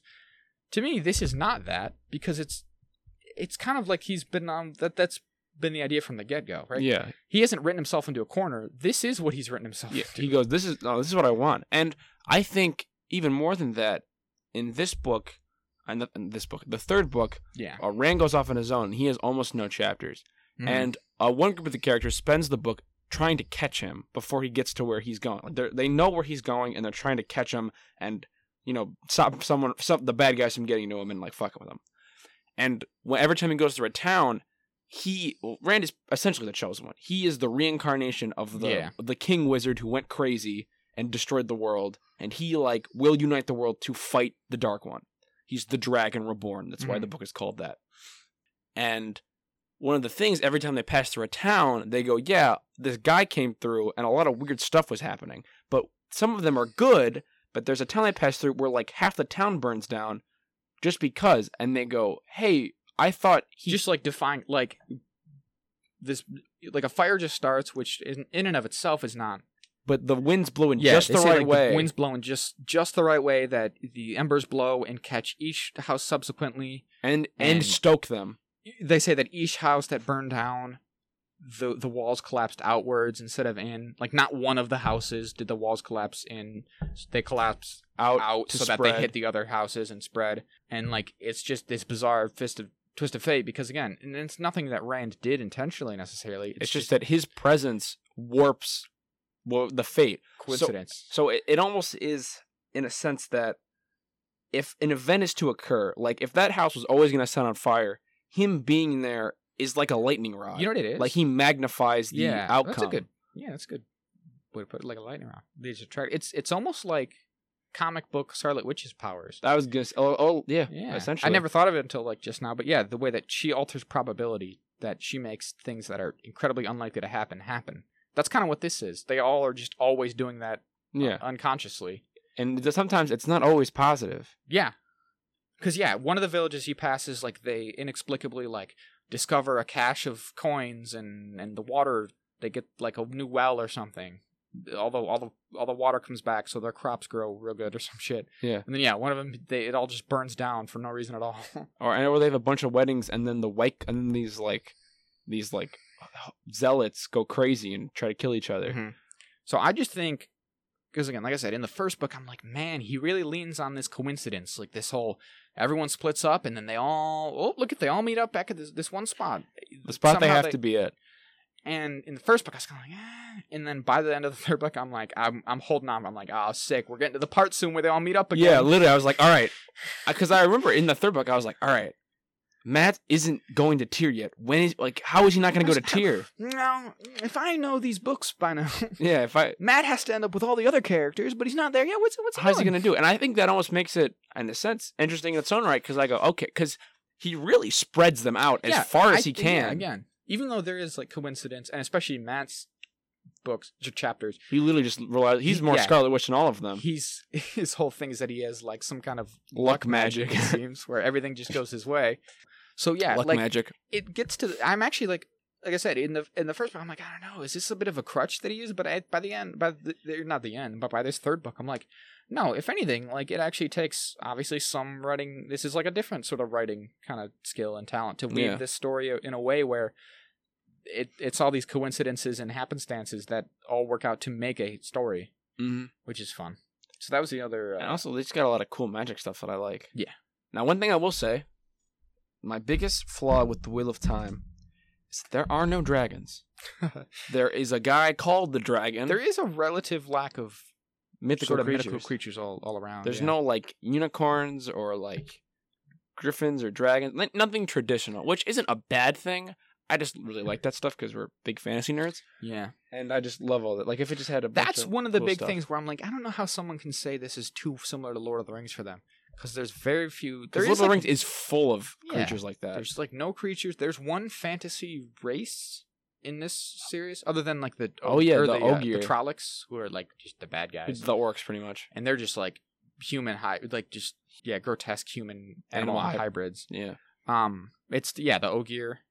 But beyond that, there's not. I mean, I guess the Fades, but those are like demons. Trolloc spawn essentially. They're demons as well, who are just and the Mindoril or. Murdral are Fades. Oh, right, okay. That's, yeah. Sometimes I use the names real interchangeably. Yeah. So I'm not sure if there's like levels. So yeah, that is insane. But again, that's why I don't get like how someone could say it's too similar to Lord of the Rings. And again, I don't know. I mean, we keep saying we're big fantasy like fans and all, but that's also not like our focus. I don't know.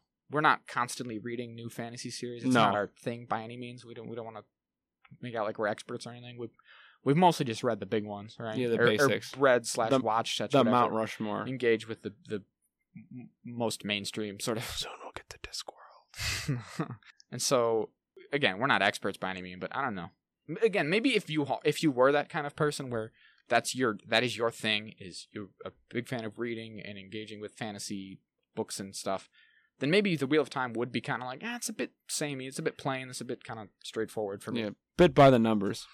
But for us, we're not at a point where we're sick of that stuff yet. So no, it's all kind of just working like for us. This is great. All right, so let's get in this trailer. So I will say straight up, this did a thing that I like in trailers. Oh wait, shit, almost forgot.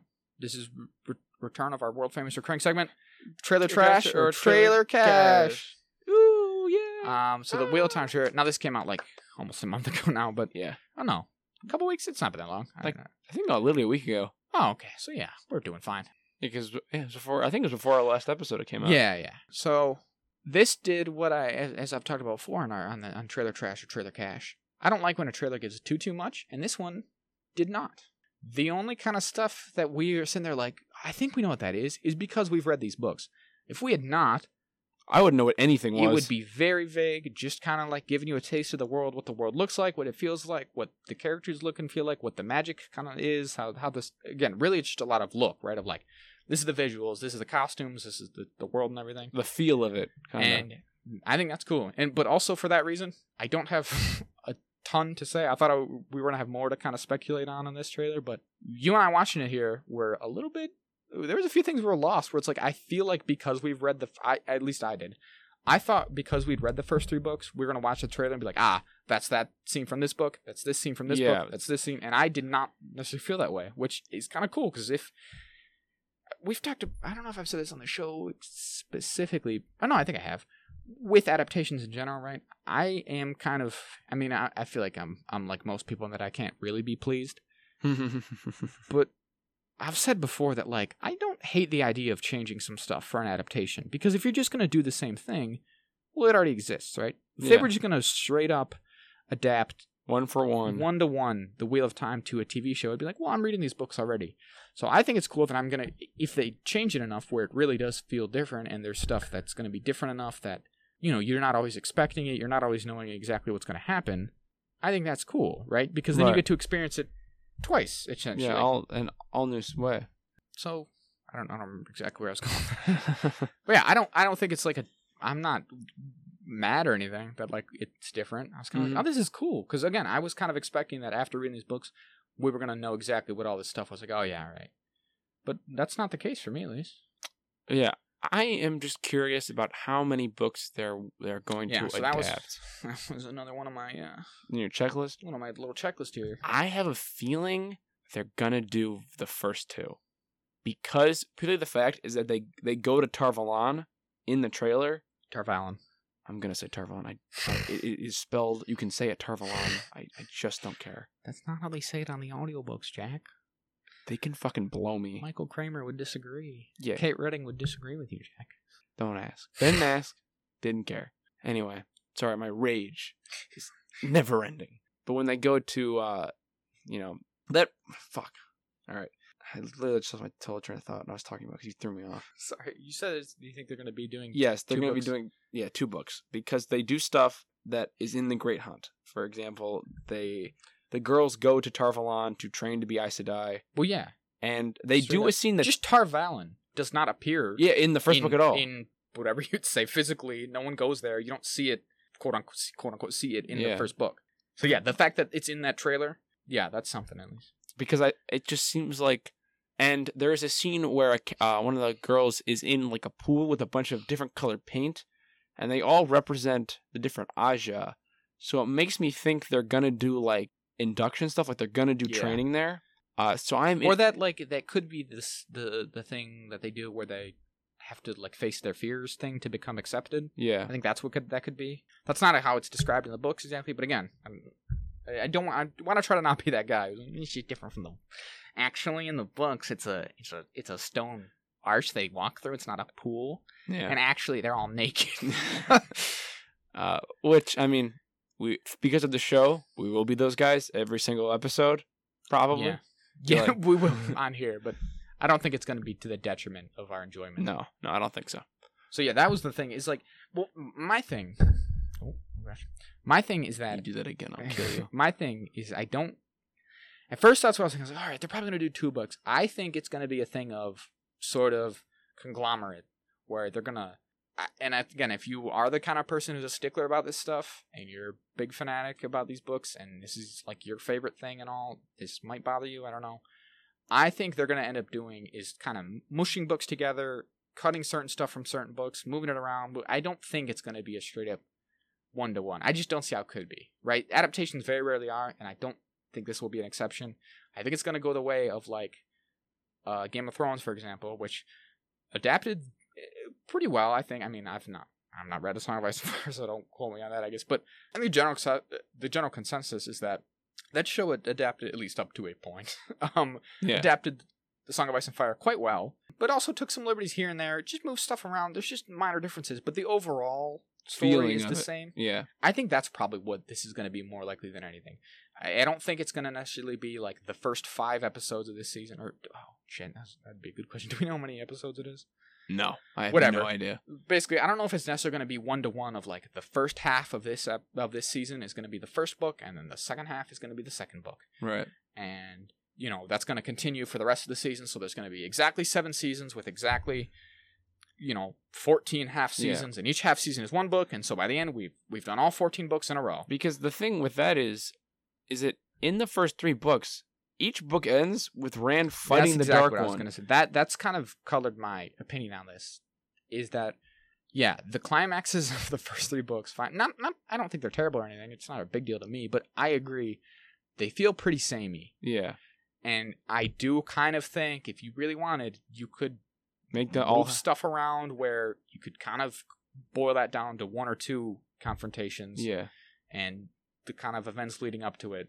I mean, you could for the purposes of a show. Because what we were gonna start the plot, but for what we're going for is that I think because we're talking about this, I think the end of season 1 could very likely be a Frankensteining of the Eye of the World and the Great Hunt, in which they go to the Eye of the World, but they also have the horn with them already, and they blow it, and then they do the kind of big fight at the end. Yeah. And then they're like, oh shit, Rand is the dragon, like for real, and like that'll build up. I just think that'll be work. I agree. And you told again, you just gotta like it's just a show. Like there's just production realities that go in it. Now, I will say, like, I think they're giving it their best go. I don't think this is like the stereotypical like Amazon or not. I'm sorry, this is Amazon. Like the Netflix show of like they do 3 seasons and drop it. Yeah. the freaking Netflix number crunchers there have determined that after 3 seasons there's too many diminishing returns, so they just can it. Yeah. They get their 3 seasons. They've put a lot of money in it. There's a couple things in particular, and we won't get into specifics, but that they've said in interviews and stuff that I've read where they're putting lots of time, lots of money into this. I think they're trying to make the next sort of Game of Thrones. Like I think they're giving this every chance it has. I mean, they've already confirmed us. They've already started working on a second season. Mm-hmm. They've already renewed it. I think 2 and 3 even. Like I think it's all the way through 3. One? I could be wrong. Don't Dear quote me. God. The point is, like, I do think they want this to succeed. Even still, though, there's just realities of like you cannot do a 14-season show for a high-budget fantasy sort of narrative series on this scale. You don't do 14 seasons of that, right? That's just it's not a sitcom. Yeah, exactly. You can only do that with sitcoms. You cannot do a high-budget, high production value with all these actors. It cannot all go these on sets, for all 14. like It cannot. That's just too many. So they're gonna have to. I just have to believe that to fit 14 books worth of content, they're gonna have to make kind of cuts and stuff. Yeah. And I guess I should have done it before we started doing it, but I meant to kind of do it. I am curious how the pages, as in like how much book there is of Wheel of Time relative to how much book there is of Song of Ice and Fire. Now, I know a Song of Ice and Fire is not finished, but I know the it'll page never counts, be finished. Probably. I know the page counts of those last 2 books are like out there in some capacity, so like you could estimate it. But obviously we know that got 8 seasons. Or really like 7.5 full-length seasons. And that has, 7 books? Or it's going to have 7 books? If we go off our assumption that they're going to Frankenstein 2 books, if they do 2 books a season, that's only 7 seasons. It's 7 or 8 seasons. They could easily do it. And again, if they did that, and I think Game of Thrones worked for the most part. I mean, there's some actors who really got kind of old, but like, these actors are relatively young, and they're playing young, but also, you could just use computer again, generation. I don't even know if you need to do that as much. I mean, even just in the first couple books, there's already like over a year of elapsed time. Mm-hmm. So they're meant to get older. It's not like that's going to be a big problem. Yeah, it's not like all 14 books are like, it happened in 3 months. And for all we know, there's even more time jumps. There could be a big time jump for all we know coming up. In the middle. I think that could work. Again, it's not the type of show where you have to worry necessarily about too many people getting too old. So yeah, I think they could realistically do 7-8 seasons, and I think they are dedicated to do so. Like I said, I think Amazon wants it to be successful. Why wouldn't they? And again, they're putting a lot of time and money into it. I think they want it to be, again, really like the next sort of Game of Thrones. So I do think they will give it as long as it's successful, of course. I mean, if nobody watches it, then it just can't be helped. At least we'll watch it. Yeah, we'll watch it, at least the first season. As long as it's successful, I think they will give it, every advantage. And also, good thing about this show, the books are all done. Yeah, there's no waiting. Sadly, Robert Jordan has passed away. But our mate Brando Sando, he did it. True legend, hero of mine. He finished them. The best Mormon we know. He's great. Yeah, probably. I couldn't tell you no Mormon. I don't know many Mormons. Mitt Romney. He's better than Mitt Romney in my book. I think so. Mitt Romney never wrote a epic fantasy. How many Stormlight Archive books has Mitt Romney written? 0. Big fat goose egg, baby. Boo. So they got that going for them at least. Yeah. Is that they could have already, obviously, by the time they even start. I mean, he finished those books 7 years ago now. So they could have, from the ground up, planned this all out. And obviously, could be relatively fluid, but I bet they have a plan. They probably already know, again, at least roundabout, more or less, how many seasons they want to have. I mean, we're sitting here speculating. I would hope at least, that the showrunners behind this show, they already know how many seasons it's going to be. And they know all this already of, all right, season 1's going to cover most of, Eye of the World, most of, Great Han, Dragon Reborn, yada, yada. And we're going to finish up, we're going to wrap it all up in season 7, which is going to be this stuff and this. Like, I would think they probably have it all set up already to avoid, again, like a Game of Thrones thing. Yeah, getting too... I mean, maybe I'm putting too much, like, drawing too many similarities there. But I gotta imagine anyone else would be too. I mean, that's just the obvious comparison, Yeah. right? Because that's kind of... I guess to an extent, any show ever wants to be the next Game of Thrones because It was the for biggest show many until years, Game of Thrones was a cultural touchstone. massively and by far the biggest one. And as lots of people have pointed out since that ended, like It vanished. yeah, its ending was so poorly received. You know, you and I don't really hate it. We're not super vocal about Yeah. that. It was just fine for us. Yeah. We don't hate it, but a lot of people disliked it enough that it's kind of lost its Luster. status. Yeah. It really was. It seemed to be on pace to be like a massively enduring cultural icon. Like almost like akin to like The Sopranos or The Wire, or even like, more. Like I think even more mainstream than those. Like I think it was going to be like Harry Potter or Lord of the Rings, like other fantasy stuff. I mean, dare I say it, a Star Wars type thing where like people talk about it forever, and it seemed to have lost some of that. So Yeah. I think, again, they want to recapture that initial success probably, while also avoiding that the fall. Right? Yeah. They want the highs and not the lows of Game of Thrones. So, Yeah. I mean, I just did like 10 minutes just of really pumping up their tires. So, if this first season sucks ass and it gets canceled, This episode will be it's not me. deleted. Yeah, we're gonna cut all this stuff. Yeah.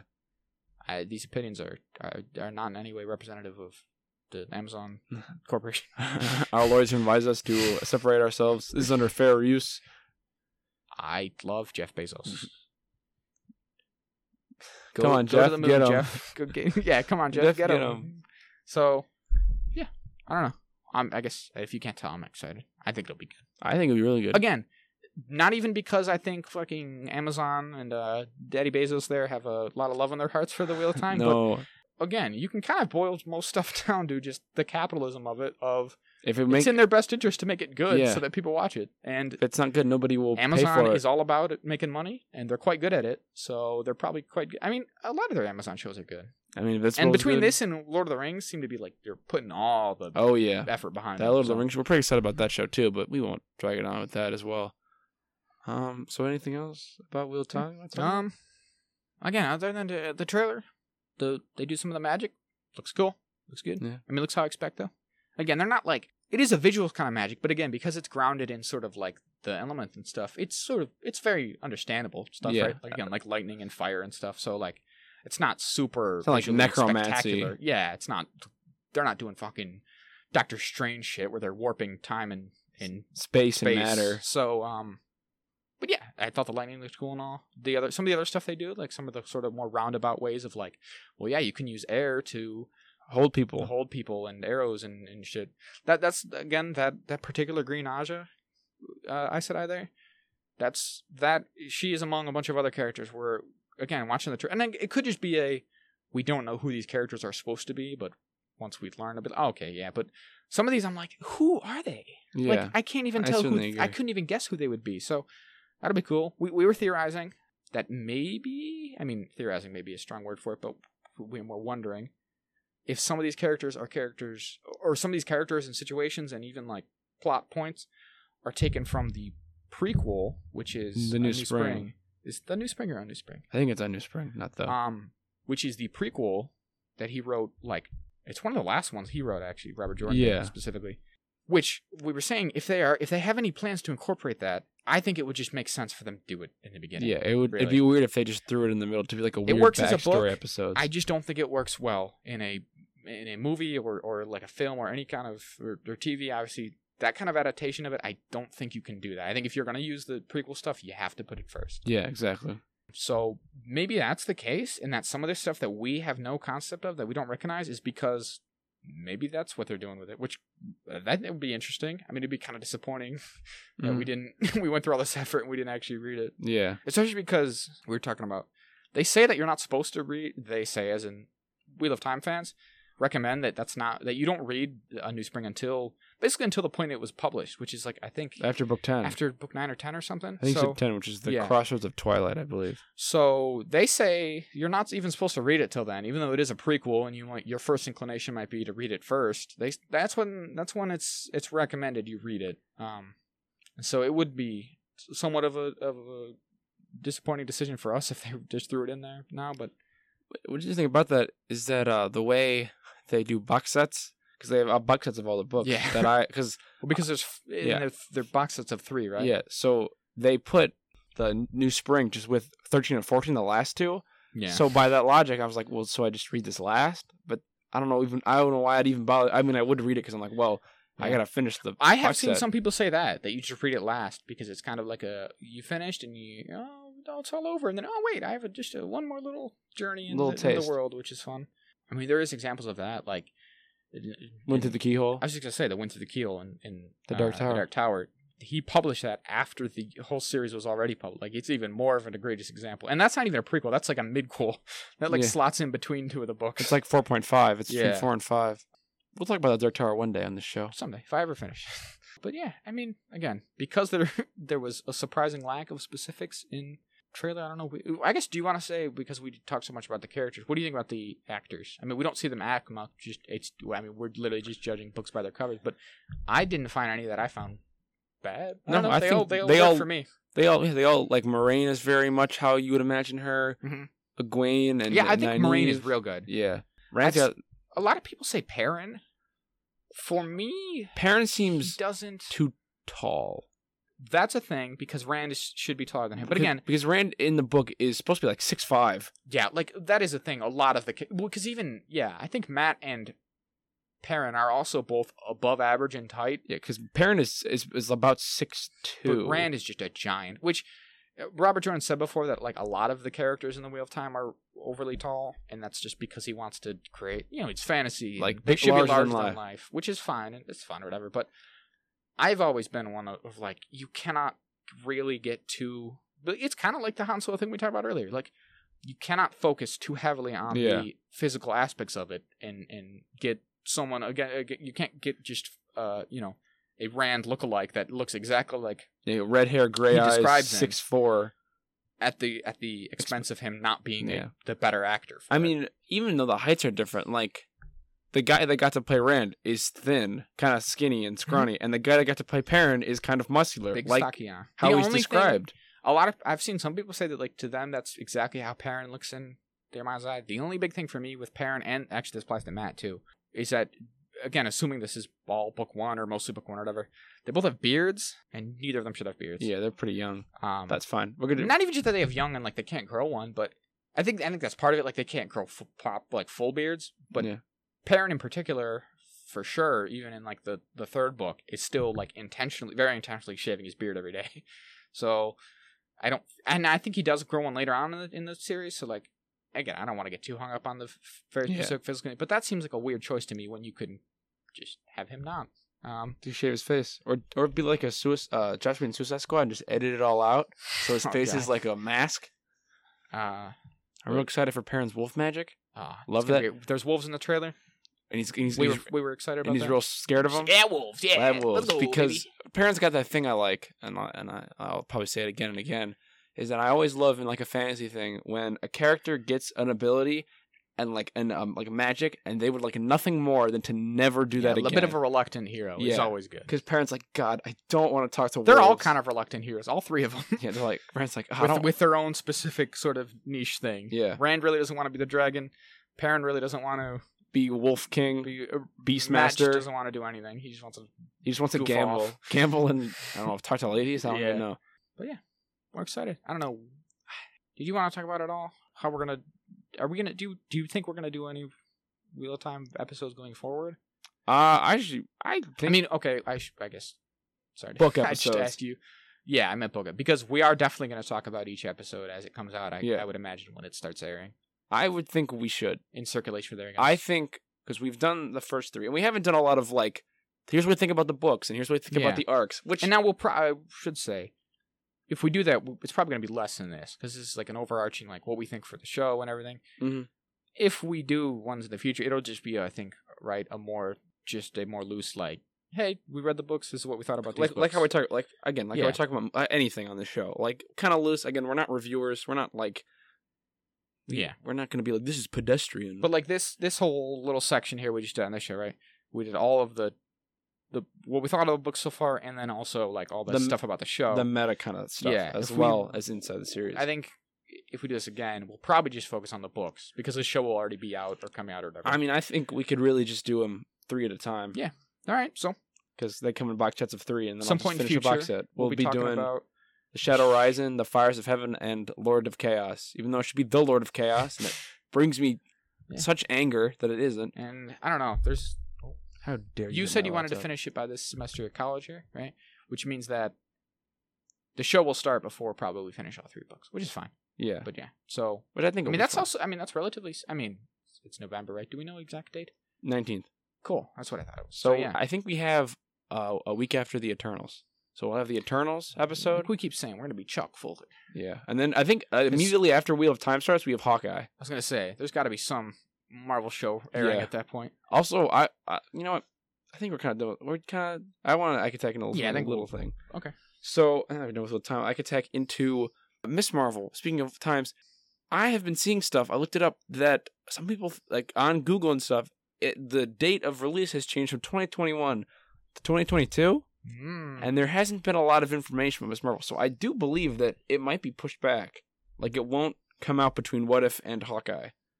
That's interesting. Because just recently we talked about how every week it's going to be a Marvel thing. Well, Marvel specifically came out and like reaffirmed, like, no, you don't gotta worry. I know we've been kind of quiet about it, but no worries. Hawkeye and Miss Marvel both definitely coming out 2021. Don't even worry about it. That's like a literal thing that they came out and said. So, I mean, I won't mind. Like we said, there's a lot going on. Yeah. I mean, also around that time we're going to be doing Dune, maybe Book of Boba Fett. Oh shit! I totally forgot about that. There's all kind of Disney, Dune, perhaps Marvel, Star Wars bullshit content. So like, there'll be plenty. I don't think I'll be hurting for not seeing. Yeah, well, I mean that's still going to be airing by the time some of these kick off. Yeah. I mean, we're still in What If. Like, there's going to be plenty. So, I think need to move Miss Marvel back. I doubt don't worry, you 4 people listening, you'll be plenty to listen to. These episodes are just going to get longer and longer. Perhaps. You said in episode 1 they're going to be like an hour. No, you wish. There is only one. I've gone through it. There is one episode that is even close to an hour, and then it's the first episode, which is 56 minutes. Every other episode is almost an hour and a half. Actually, it's progressively getting longer until someday we never stop. We just continue, and I edit, and each episode is more than a week long, and it just loops around. And by that time, we gotta start again. Yeah, by the time I finish editing one, we start record. I hit record on another. See, on Google here, and Google TV, it still says the first episode will be 2021. So we'll have to see. Does Wikipedia? Let me check real quick. Yeah. Live on air. Does Wikipedia have anything? It just says scheduled to premiere in 2021. No one's got any. So yeah, I don't know. Again, though, I can't imagine it being a big deal. I don't even. Again, we kind of like have tried just very casually, just kind of vaguely to plan it out. But even we kind of determined at one point, right, that even if it does come out, it's gonna just be barely starting in 2021, and it's gonna finish, or at the very most of it will still be coming out in 2022 anyway. Yeah. So it's like, again, if Hawkeye starts in November, unless they're gonna overlap, there's almost no room for it regardless, and that's it's not a big deal. I think it'll be in October. Oh, okay. Hawkeye will? No, Miss Marvel. Oh, because What If ends in the first week of October. You just said you thought you moved it. You thought they moved it. I thought they moved it, but I think if it does come out in 2021, it will be in October because there's no Marvel thing in October. Oh, okay. And then it'll end around the time the Eternals kicks off. Has it ever? I guess I was assuming that we knew that Miss Marvel was after Hawkeye. I thought. Did we know one way or the other? I always assumed it was before Hawkeye. Okay. From what I saw, but in which case, it's all gonna be jam packed, right? Like so, we'll be flush for Marvel soy boy content. So, all right, with that, I think we're going to wrap it up this week. As always, you can email us at gmail.com at AcatechJazz. And you can find us on Twitter at the exact same handle, AcatechJAZ. Again, that's with 1 Z. And you can listen to us on Apple Podcasts, Spotify, Google Podcasts, Podbean, and Amazon/Audible. Or the episodes get uploaded to YouTube? YouTube every week. Presumably, whatever you're hearing this on. We'll do you just fine. Yeah, if you already hear this, it's kind of weird that we do it every week, but I hear podcasts doing it, so you got to copy to stay afloat in this business. This cutthroat business we live in. You got to try to beat Joe Rogan. It's a cutthroat world of podcasting. Yeah, it's dog eat dog. Yeah, it's us eat Joe Rogan world out here. That's right. We're coming for him. I mean, he's 5'8". Any day now. He's 5'8". I could beat the shit out of him. In any day now, we're gonna. Dude, don't you say that? He kicks real hard, man. Yeah. What if I get behind him like a kangaroo? He can't kick backwards. Any day now, we're on the very brink, aren't we, of surpassing Joe Rogan in listenership. So Yeah. We're almost at 100 downloads after 13 if we episodes. continue at this rate, in about 12 years, we'll be half. times probably 1,000. I really undersold that, actually. All right, so as always, our logo was done by a friend of the show, Jeffrey Gonzalez. As always, you can find him at inkocean.jpg and at his Redbubble at the same account. Buy his art or don't. And as always, we wrote it, we produced it, we built all the sets. Say goodnight to the people, Zach. Good night, people. Good night and Godspeed.